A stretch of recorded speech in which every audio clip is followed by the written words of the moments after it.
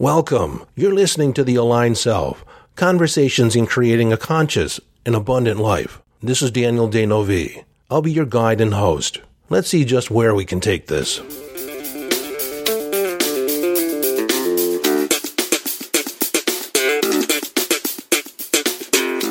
Hello and welcome back to the conversation. Now, if you haven't yet subscribed to the Aligned Self podcast, I'm suggesting you do it right now while you're thinking about it. Take out your device and hit subscribe. Follow. That way you won't miss any of the future episodes and you'll have it bookmarked. I don't know how many times I've listened to an amazing podcast and I didn't subscribe. I didn't do it right away. And when it ended, I ended up doing something else and I lost track of that episode, of that podcast host. And I know that I wanted to go back and listen to more. So go ahead and subscribe while it's fresh on your mind, and frankly, you can always unsubscribe down the road if you want to. So this episode is about being a good student, being ready for the teacher. And the title of this is the Zen saying, when the student is ready, the teacher appears. And like all things Zen, there's always more than one meaning, always more than one way to interpret it. So we're going to talk about this from a couple of different angles. Now, I did mention this in the last podcast. Do you need a coach? Do you need a coach, a mentor, a teacher? And part of that is being the right student, being a good student and showing up. So as we wade deeper into this subject, understand that we are going to touch upon aspects of law of attraction, manifesting, creating your reality, and intuition. We'll also talk about the practical side of the right mindset of being a student, being the good student. You see, there's poor teachers everywhere. And what's really required to learn is not to have the right teacher, but it's to be a good student. You can have a poor teacher, a poor mentor, yet you can learn all the secrets of the universe if you're open to it. So let's begin by examining this phrase, this Zen phrase. When the student is ready, the teacher appears. Now, on one hand, it's exactly like that, as magical as that. When the student is ready, when you're looking for a teacher, when you're open to learning, the teacher shows up as if by magic. In fact, some of you have found this podcast by that same dynamic. You had a question, you did an internet search, you searched on the podcast listings, and I popped up. And you clicked. And here you are. And then on another hand, you probably have had many, many other situations, experiences like that, where you picked up a book or you wanted to know something and someone suggested a book, or you turned on the TV or turned on the radio. And that subject, that idea came across the airwaves as if the universe was answering your question. This is law of attraction in action, and it's also intuition of following the lead, following the breadcrumbs that the universe is spreading out before you. I can remember back when I was 13 was my first experience at really being conscious of this dynamic. And I was in the questioning of what is potential? What does it mean? Because I had several people tell me I had potential. But what did that mean? I didn't have a firm grasp of it. Like, people told me what it meant, but it didn't resonate with me yet. So I was constantly looking up books, looking up the definitions, asking the question, what is potential? What does it mean when I have potential? Well, this questioning had been going on for about 2 weeks. And one afternoon, I found myself in the school library. Now, this library was not very big. It was probably 16 by 16, a large living room. And the stacks were there, and they were fairly tight together. And somebody pushed a book on the other side and pushed out a book on my side, and it landed at my feet. As if you've never heard that story before. It happens more than you think. Well, I bent over and picked up this book.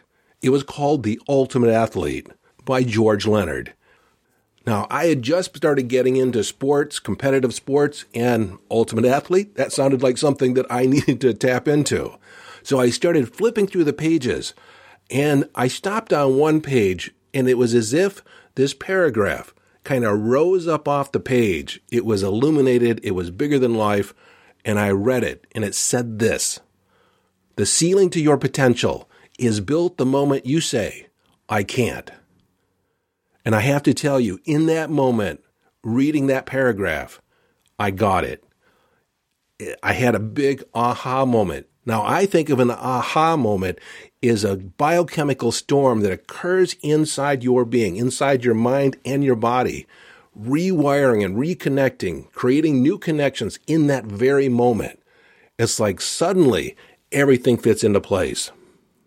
But not only did it answer my question, I had a first-hand account of the universe showing up, fulfilling a desire, answering a question.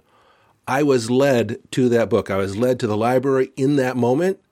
I was oblivious to it. I wasn't really aware that I was going to have a rendezvous with destiny at that moment.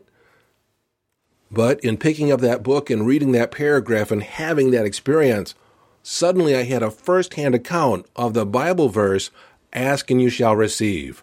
Knock and the door shall be opened unto you.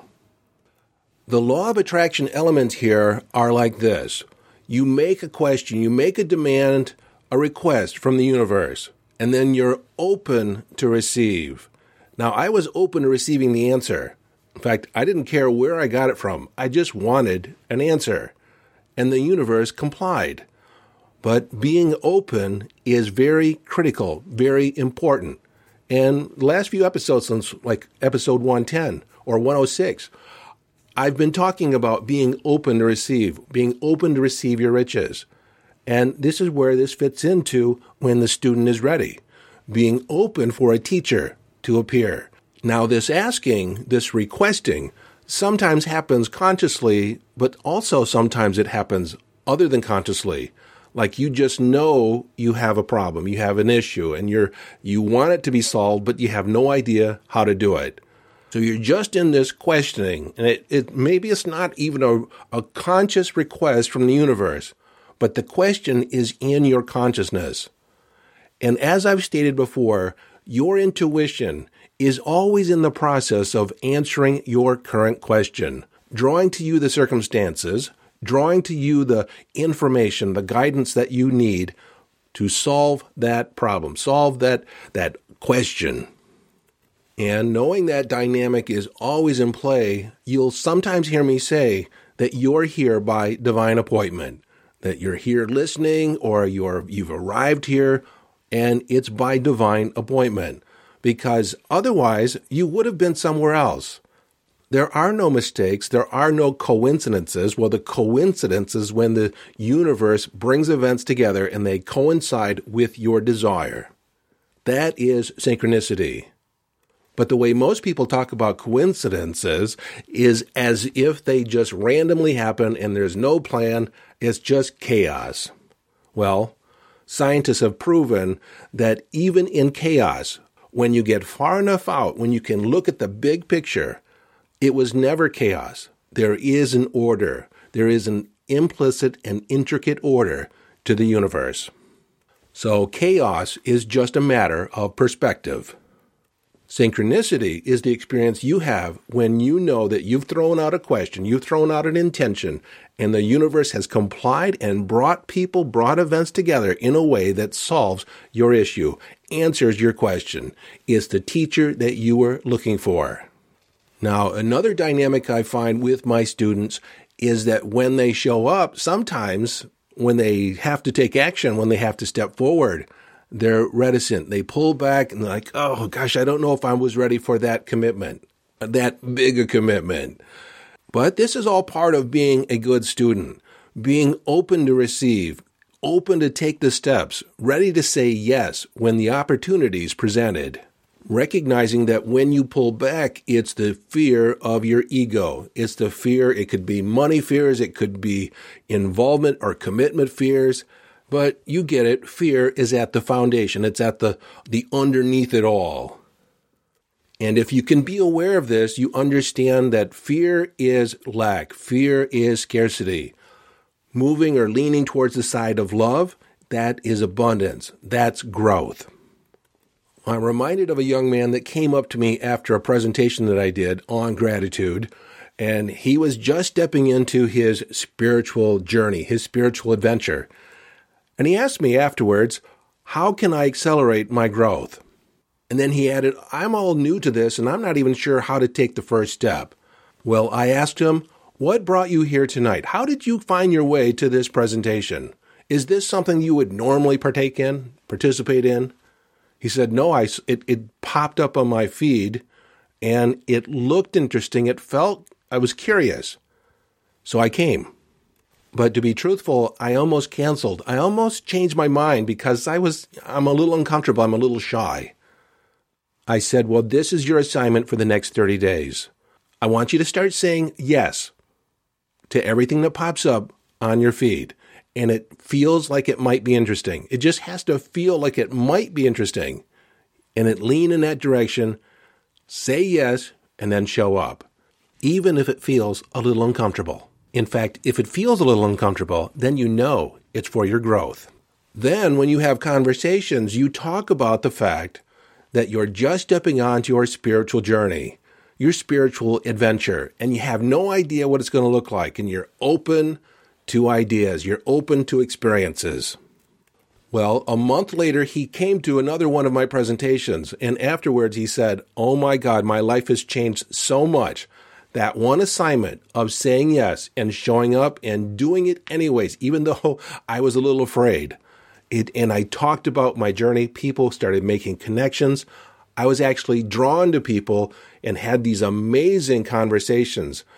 And I have to tell you, over the last 30 days, my mind has been blown at least 3 or 4 times every week. Something new growth. My mind is like expanded so much.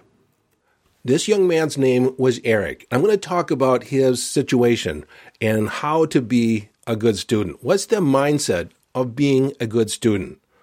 First and foremost is be curious. Be curious about the possibilities. Be curious and wonder, what is it that I don't yet know that might be out there? Now that is grounded in the idea that all you know is all you know. What you don't know, you don't know. You don't know it. It's not even on your radar. It's a blind spot. And so there are areas of exploration, ideas that aren't on your radar because you're not open to them. And so this attitude of curiosity and wonder opens you up to possibility. Number 2 is be prepared to slay sacred cows, meaning challenge your firmly held assumptions. Now, Eric said he almost pulled back, almost didn't come to that first presentation that I did because he's a little shy. So challenge your assumptions about yourself. Challenge the ideas of who you think you are. And for a time, step outside of your preconceptions of who you think you are, how you think you are, and show up in a novel way. Do things just a little bit different. And this leads me to number 3, is live dangerously. Now, the art of living dangerously is something that I've coined that I actually stole from Nietzsche. Nietzsche said that the joy in life is in living dangerously. Well, when I first started teaching firewalking, I created this philosophy, the art of living dangerously. And the idea behind this is that all growth happens outside your comfort zone. But once you start approaching the edges of your comfort zone, and then entertain the idea of going outside your comfort zone, your other than conscious mind perceives it as being dangerous because, frankly, you don't know what lies beyond there. It's unknown. It's unfamiliar. And realize that the mind is a slave to the familiar.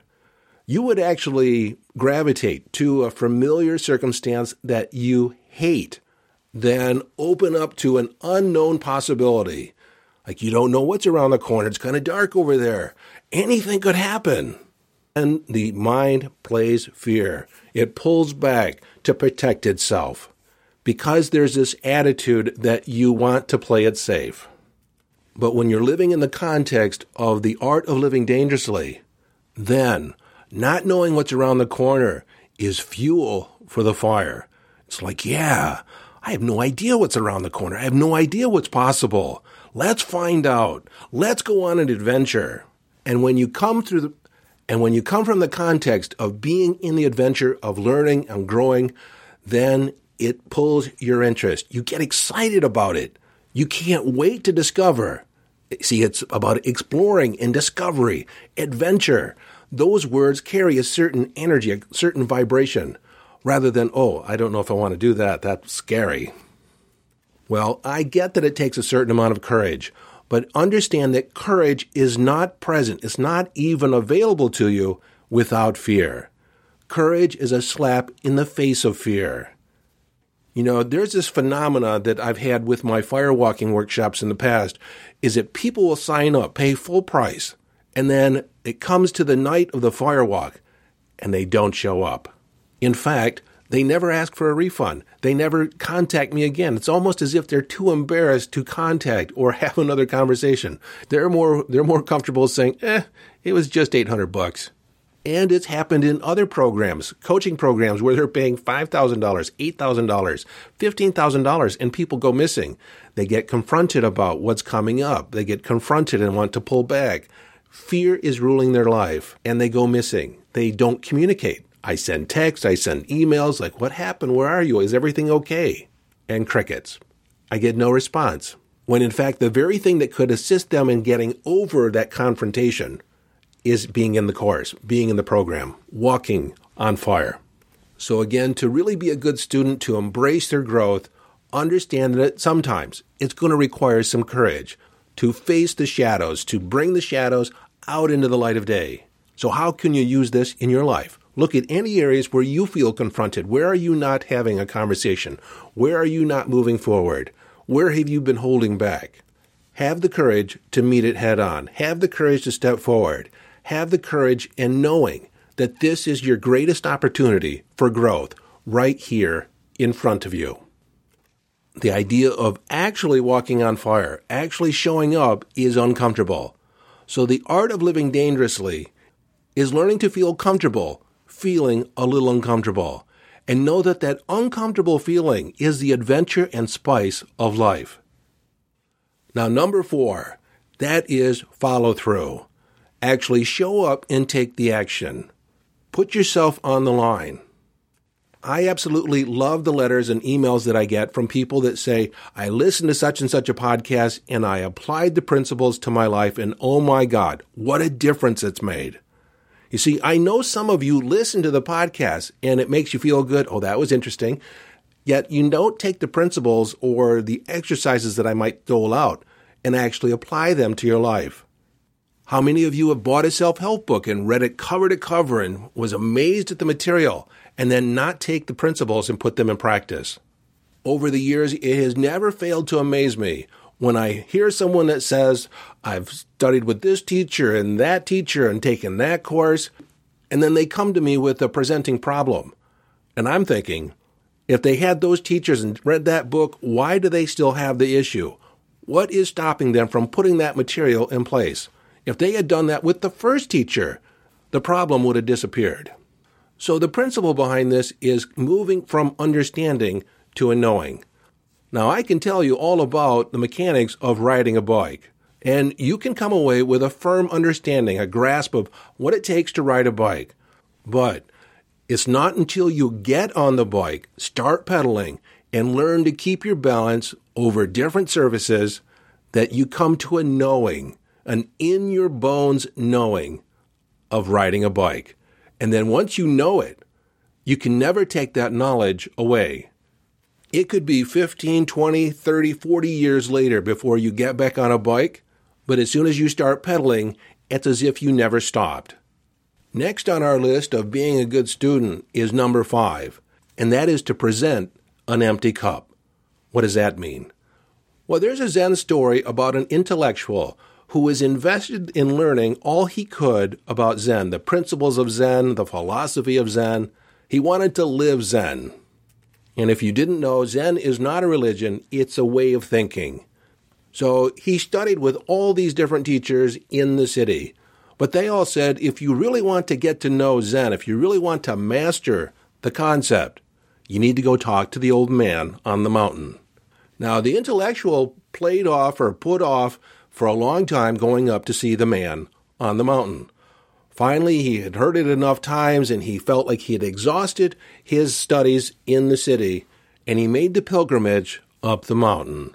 He finally arrives at the house, and the old man is sitting on his porch meditating. Well, the intellectual announces who he is and why he's there, and with a nod, the master smiled and asked, "Would you like to come in for a cup of tea?" And the intellectual said that would be nice. Well, as they sat down for tea and the master began pouring, the intellectual started again talking about all the teachers that he studied with, the different schools of thought, and the books that he's read. And he hadn't noticed that the master had been pouring tea and it was now overflowing the edges of the cup. And it wasn't until it started to pour on the intellectual's lap that it caught his attention. And he said, "Stop, stop, my cup will hold no more." And the master said, "Exactly. And until you can bring me an empty cup, I can teach you nothing." And then there's number 6. Be committed to your growth. Don't think that you're going to arrive somewhere. See, typically a master will never call themselves a master. They always think of themselves as being a student. There's always something more to learn, always something more to add to their knowledge, to their understanding, to their knowing. When the Dalai Lama was asked how did he define himself, he said, "I'm just a simple monk." But when you're committed to growth over knowledge or having a certain amount of expertise, then you're not married to sacred cows. You'll give them up in a second if it gets in the way of you expanding your understanding. It's having the mental flexibility of knowing what you're really in it for. For instance, I don't know how many of you are familiar with Eastman Kodak. It started out in 1888 as a camera and film company. George Eastman put a camera in people's hands in 1888 and told them that they could create memories of their life. Now, for you youngins, that means that there were images, pictures that were printed on paper and were not available for instant review. But over the years, there were many incarnations of the camera. And if you were to ask the Kodak company what business were they in, they would respond that they were in the film, paper, and chemical company. You see, you had to develop the film with chemicals and print it on paper and develop that image on this photosensitive paper. But today, the Kodak company is a shell of what it once was. In fact, in 2012, it went into bankruptcy and was bought by a small conglomerate in Europe. And today, their product is still paper, film, and chemicals. Their problem was that they never realized what their true product was, what their real outcome was. And that was to capture memories. And if they had gotten that when the digital revolution occurred, they could have been the first to bring you a digital camera. The name was already recognized. They had the market. They could have been the ones to bring you digital cameras, digital photography. But they didn't. They were focusing on the wrong thing. They thought they were in the film, paper, and chemical business. And today, if you're younger than 25, you've probably never ever heard of the Kodak company, the Eastman Kodak company. Now, as you may know, I'm currently registering individuals into my signature coaching program, The Aligned Self, where we recreate the self-identity, self-concept, which governs every aspect of your life. So any of the limitations that you experience in life are governed, are in place due to your self-concept, the idea that you have about yourself. And before we go, there's a couple things that I want to add that make a good student, make a good client, whether it's with me or anybody else. How do you get the most from a course or a teacher or a mentor? Number one is to have a commitment. Like I said, be committed to growth. But the commitment is that you understand the value of staying the course.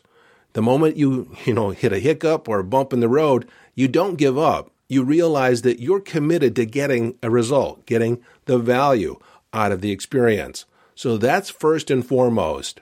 Secondly, you want to be at cause for the result.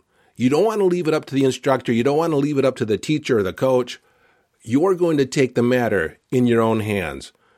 The result is achieved because you showed up. You did the work. And thirdly, And this distinction is huge. If you apply this in your life in a number of different ways, it's going to make a huge difference. You see, most people take an experience, they take a relationship or a course or a coaching program, and they try and fit the program into their life. Juggle the other demands of their life and then see if it fits in, see if it works. But more than likely, they end up surrendering to the pull and demand of the mundane and the ordinary, the circumstances and responsibilities of living their life. And so as a consequence, they end up not completing, not showing up.